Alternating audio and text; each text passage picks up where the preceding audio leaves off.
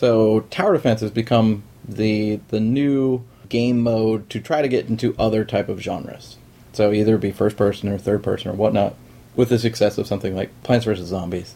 So the people are trying to take that type of mechanic and put it into different game modes or into different genres. And so Orcs Must Die takes the premise of a tower defense and puts you in this kind of knight character, and pretty much orcs are busting in your castle and you need to keep them away from this portal on the other side of this castle. And the thing that makes it really interesting is very quick and fast paced. So when you pick it up, it plays like an action game. You have a crossbow and you have a sword and stuff, and you can just walk up and kill them. Every time you kill them, you're given money, you're given loot to be able to buy traps. So they come in waves. So after the first wave, you have time to be able to set traps. And so you can set like a pressure spike. So you can set it on the ground. If when orcs stand on it, it shoots spikes up in the air and they impale themselves and whatnot. And the more that you kill, the more points you get.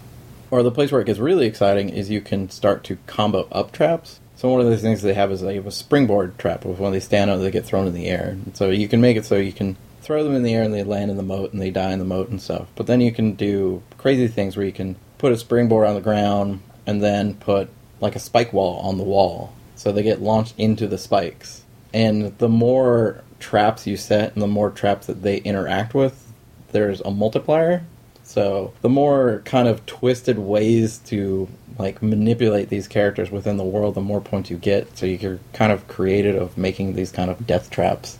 It's kind of like Spy vs. Spy, where you're trying to set these different... Yeah, it's Spy vs. Spy. A lot of people were comparing it to a PlayStation game called Deception back in the day, where you lead a character through these very intricate traps. Robot's doing a really good job with it. I'm looking forward to it myself.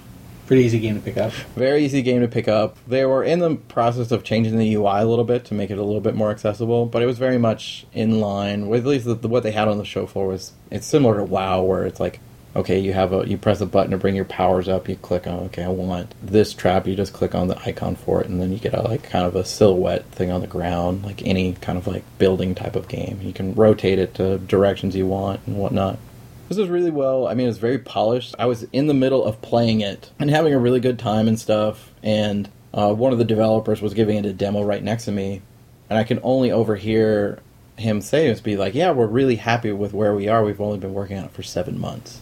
And someone who's worked in games before to see something that polished, or at least presentable in that stage, and be comfortable enough to have it in front of fans, I was very impressed of how they were able to take a concept like that and just rapidly deploy it and make it playable and make it fun.